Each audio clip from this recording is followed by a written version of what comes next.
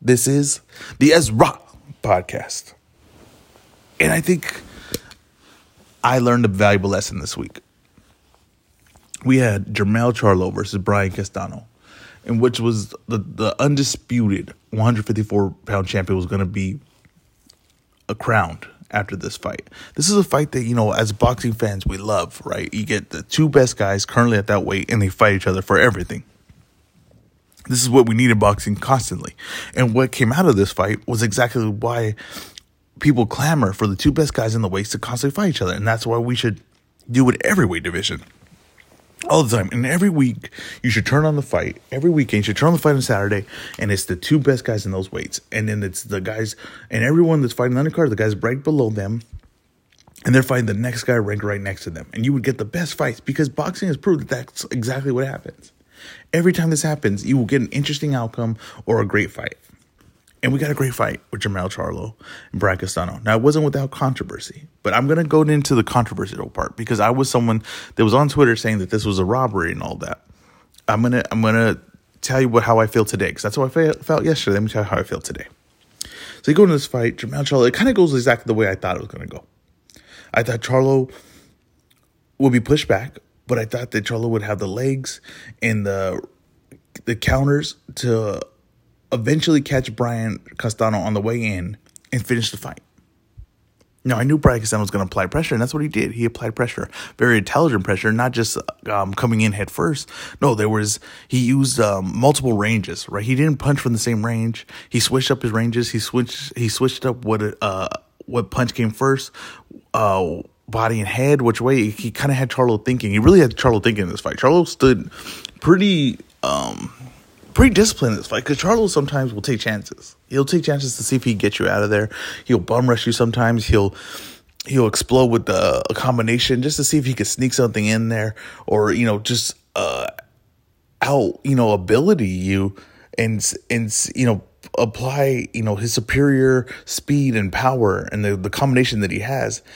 And, take those chances. He didn't take those chances in this fight. Even when he hurt Castano, which he hurt him twice in this fight, he was very, very disciplined, very controlled. I think that he respected Castano, and I think he knew that if he didn't get Castano out of there, it was going to be hard with Castano applying a lot of pressure the next few rounds and him trying to get back all the stamina that he burnt trying to get to the finish of the fight. Now, Castano for sure proved that he is at a very high level of fighting. We know Jermell Charlo had been proving he was at a very high level of fighting. He's in my pound for pound, top 10 pound for pound. Castano proved that he is at that level of those fighters that are in those top 10 pound for pound. Castano, of course, like I said, applied pressure. But when Charlo hurt him, he didn't get the finish.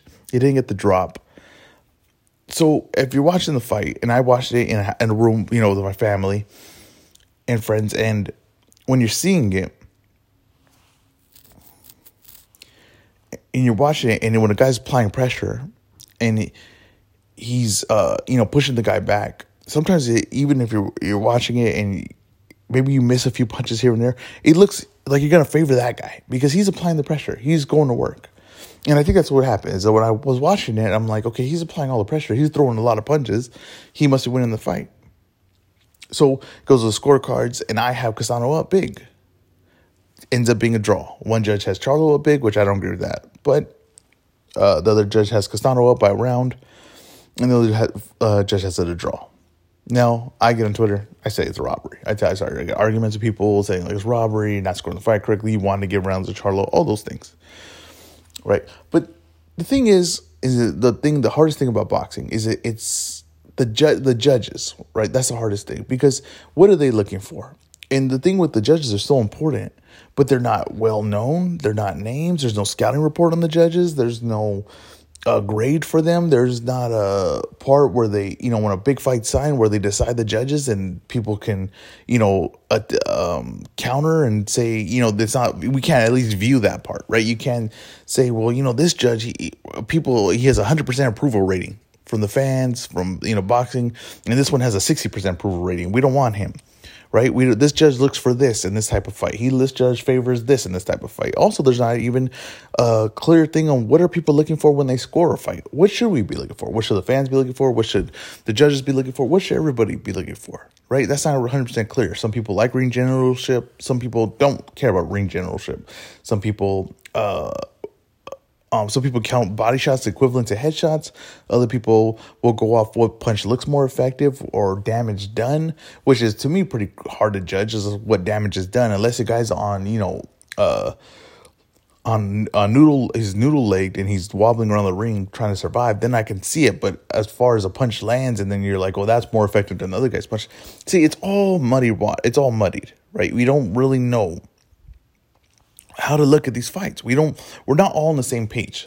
And I think that boxing would do itself a favor if that was more open to the public. If that was they were more transparent with what they're looking for, how the judges are picked, what's the judges' experience, are these judges graded? Should we pick judges like this?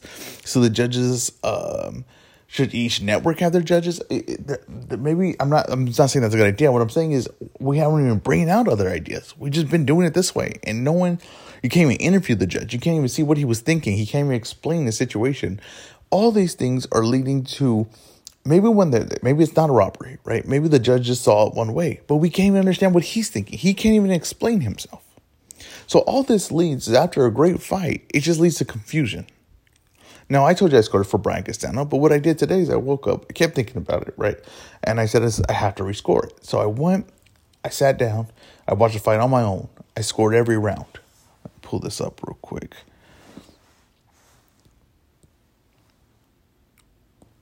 Okay, I scored every round. So the first round, I get a Castano. Now, there's not a lot happening. Castano wins on just a work rate. Castano's just working in this fight, and Charlo's really just watching it, letting the fight play out. Round 2 goes to Charlo. Charlo hurts him with the left hook. Clearly a Charlo round. Now, I never felt like he was close to finishing him. I just felt that he had landed a shot to hurt Castano, push Castano back. It was clear that he had done the most damage in that round. Then I go to round 3. Castano back on, outworks Charlo. Charlo, like I told you, he never really went for it. He never really went for the finish.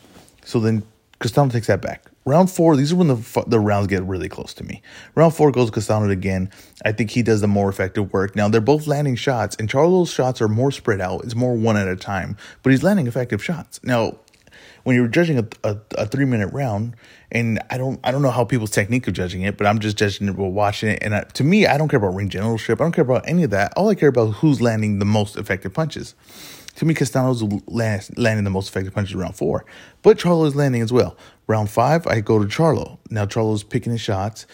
He starts these rounds off by kind of like pushing Castano back. I think Castano is, at that point, was kind of, allowing himself to be pushed back. I think he was taking breaks, filling out Charlo, and then he would apply pressure at the end of the round.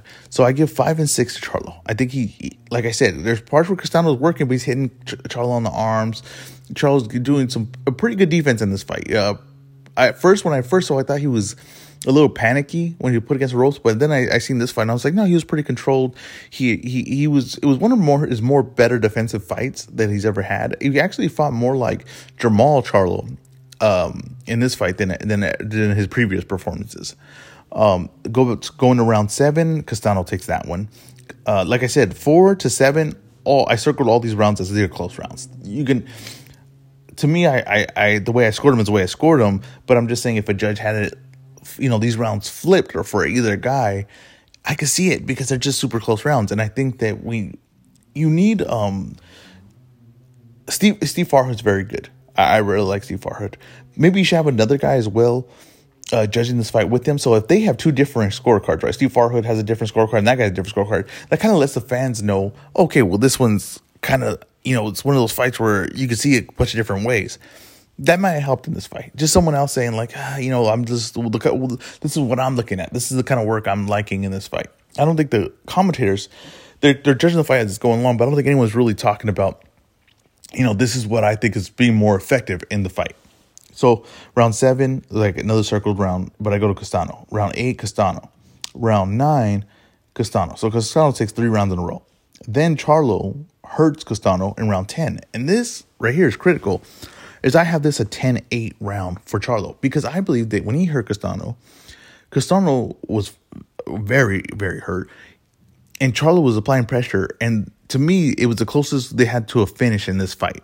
And anytime I know, you score 10-8 when someone gets dropped. But what I think, if you're close to being finished, right? If you're threatened to be finished in the fight, that's 10-8 round. So I scored that a 10-8 round for Charlo. Round 11, Charlo, right? Charlo is very effective in round 10, 11, and 12. That's what everybody kept telling me on Twitter yesterday. They were saying like he was effective the last few rounds, and I didn't really see it that way. Besides round 10, I knew, but I thought, I maybe round 10, when I'm watching it and I'm thinking like he's really got to get a finish at that point. I think Castano's really ahead. He doesn't, he didn't feel aggressive enough for me. He didn't feel like he was taking enough chance for me. But, if, like I said, if you're scoring the fight the way I scored it this time, it makes sense. He just wants to win the round. So maybe I, was critical of him for not being aggressive in those positions when I felt like he really needed to push it.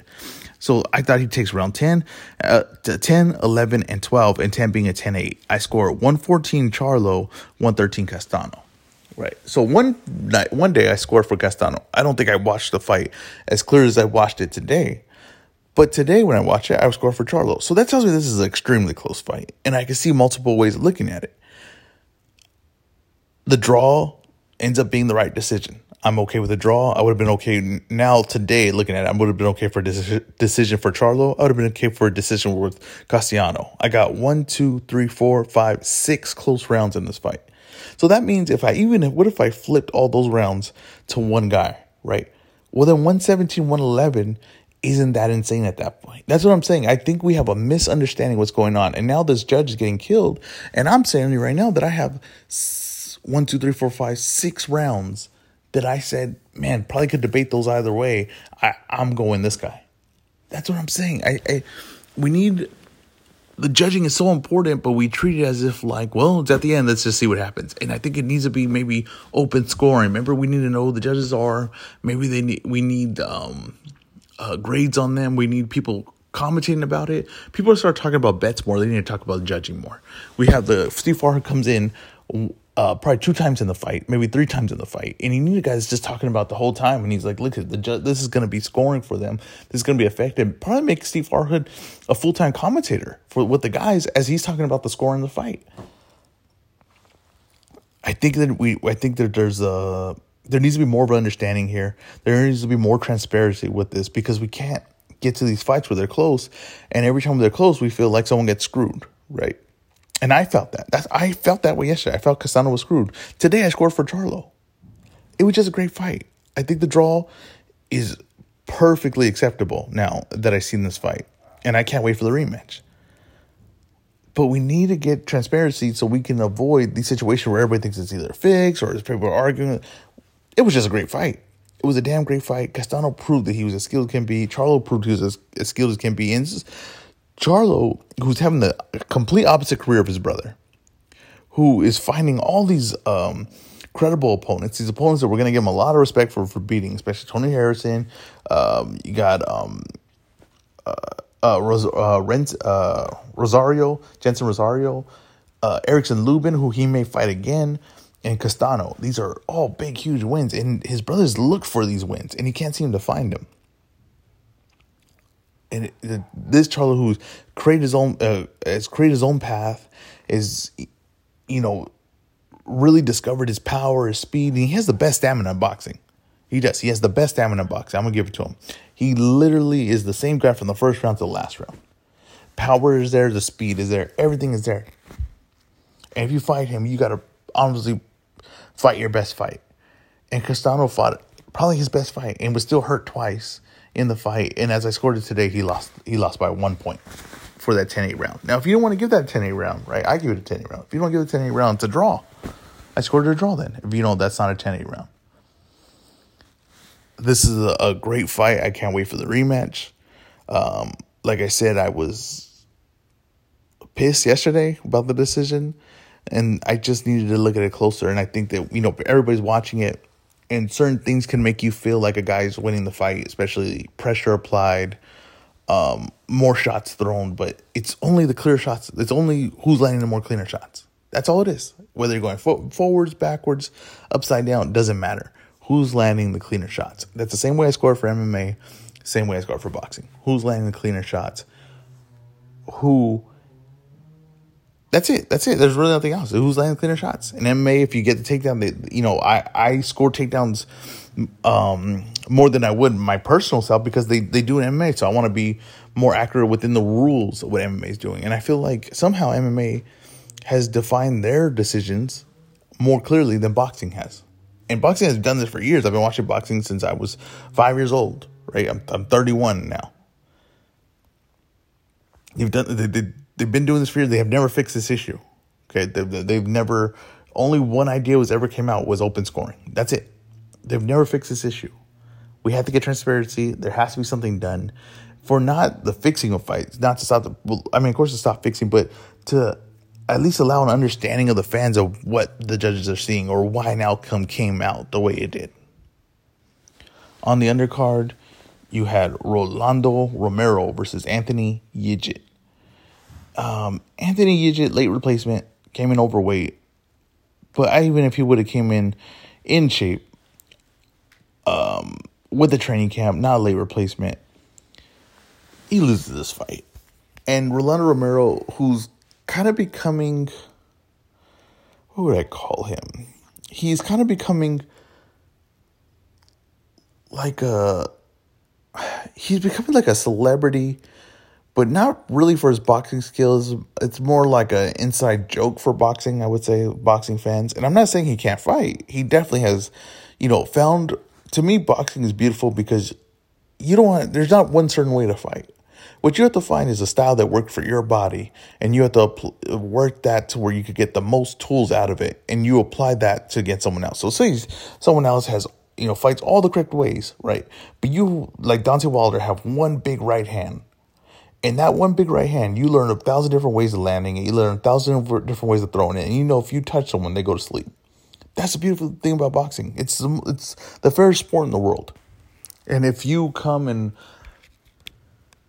find a style that works for you and you find what you're best at and what your body allows you to do, you can accomplish great things. So when it comes to Rolando Romero, he found something that works for him. He's super aggressive. He's got, a big right hand. He is finding a home for it. He found it, his legs aren't like, what you would want or, imagine, but he found a way to make it work for him. And he uses his aggression and strength and everything to, make you uncomfortable in the fight. So I'm credit to him for doing that. Now, do I have my expectations of where it can go for him? Yes, I do.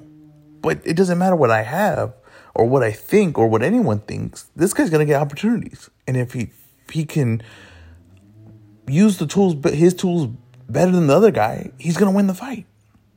Anthony Yigit could have had a whole camp. He wouldn't have won this fight. Okay, Anthony Yigit, well, maybe fights more in the way that people imagine you're supposed to box. He doesn't have the ability. He doesn't have any gifts, really, in this fight.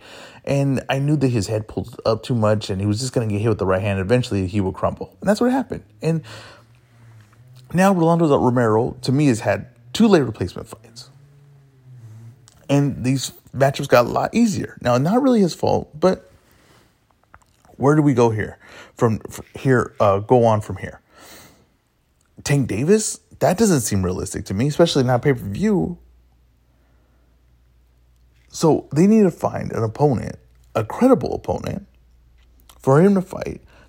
Let's find out if he can legit do something at 135. If he's legit has staying power.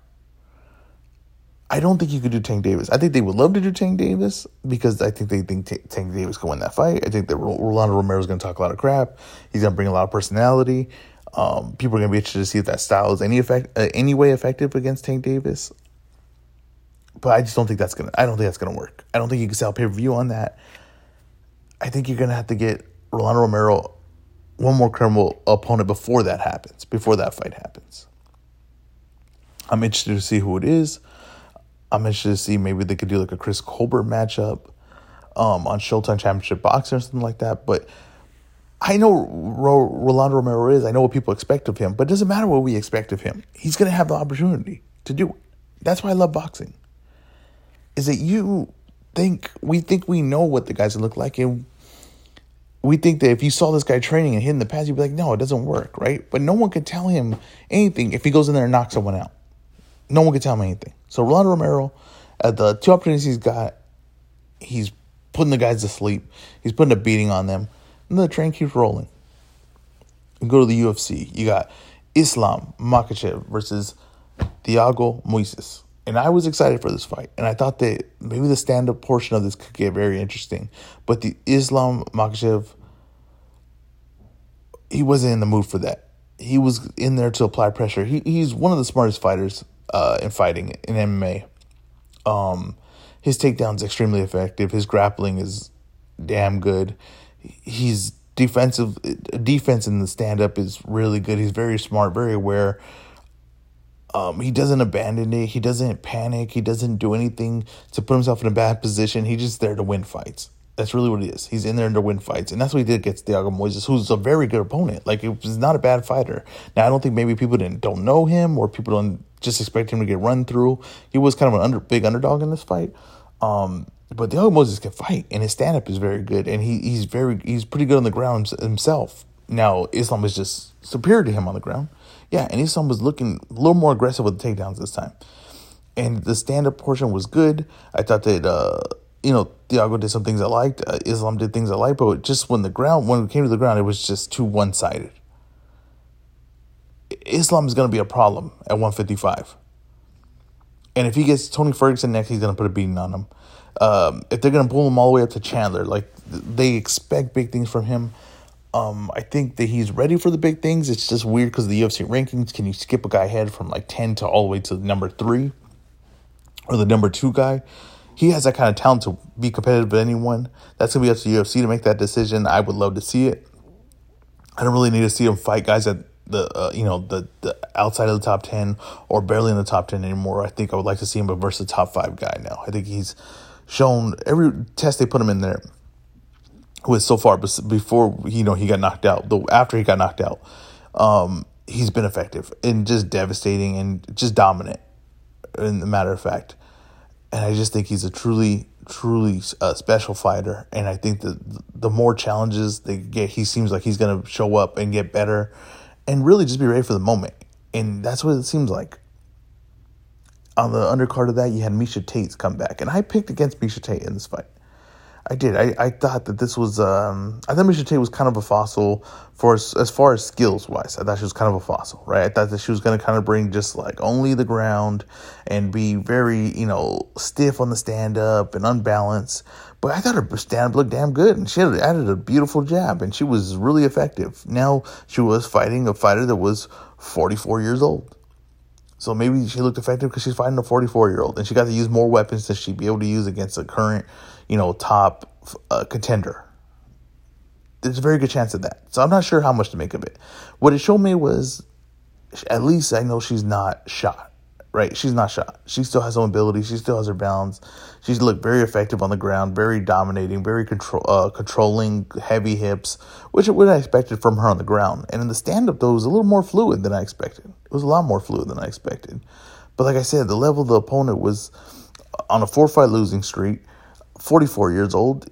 The fours were wild, you know what I mean? And it didn't show me that Miesha Tate was getting ready to compete for a title, because I don't think she can beat Nunes. I know for a fact she can. But maybe, rematch with Holly Holm makes a lot of sense. I think that would be a fight that, get fight fans talking, especially MMA fight fans talking on a good undercard pay-per-view. That's what I see. It's hard to see what she, really what she was bringing to the table, but I just know what I saw I liked. The jab looked good. The stand-up looked balanced. It looked, her movement looked fluid. Everything looked like, okay, let's see. I'm ready now. I'm ready to see her against some real opponents. Now, my fake money, real bets, it's a push. I had Charlo when I scored the fight this week. Well, today I had him. I thought he won the fight, but, a draw makes a lot of sense. So it's a push. We're still at a 1.7, and we're going to go to next week to see what we got. Next week was supposed to be a huge weekend of fights for Wilder and Fury. We're not getting that. So I'm not really even 100% sure what's on the schedule for next week. But this week we were we were gifted a beautiful fight in boxing, and we were gifted a beautiful fighter in MMA with Islam Makhachev. And we just gotta wait for that Jermell Charlo Castano rematch, and it's gonna be hype, the next one.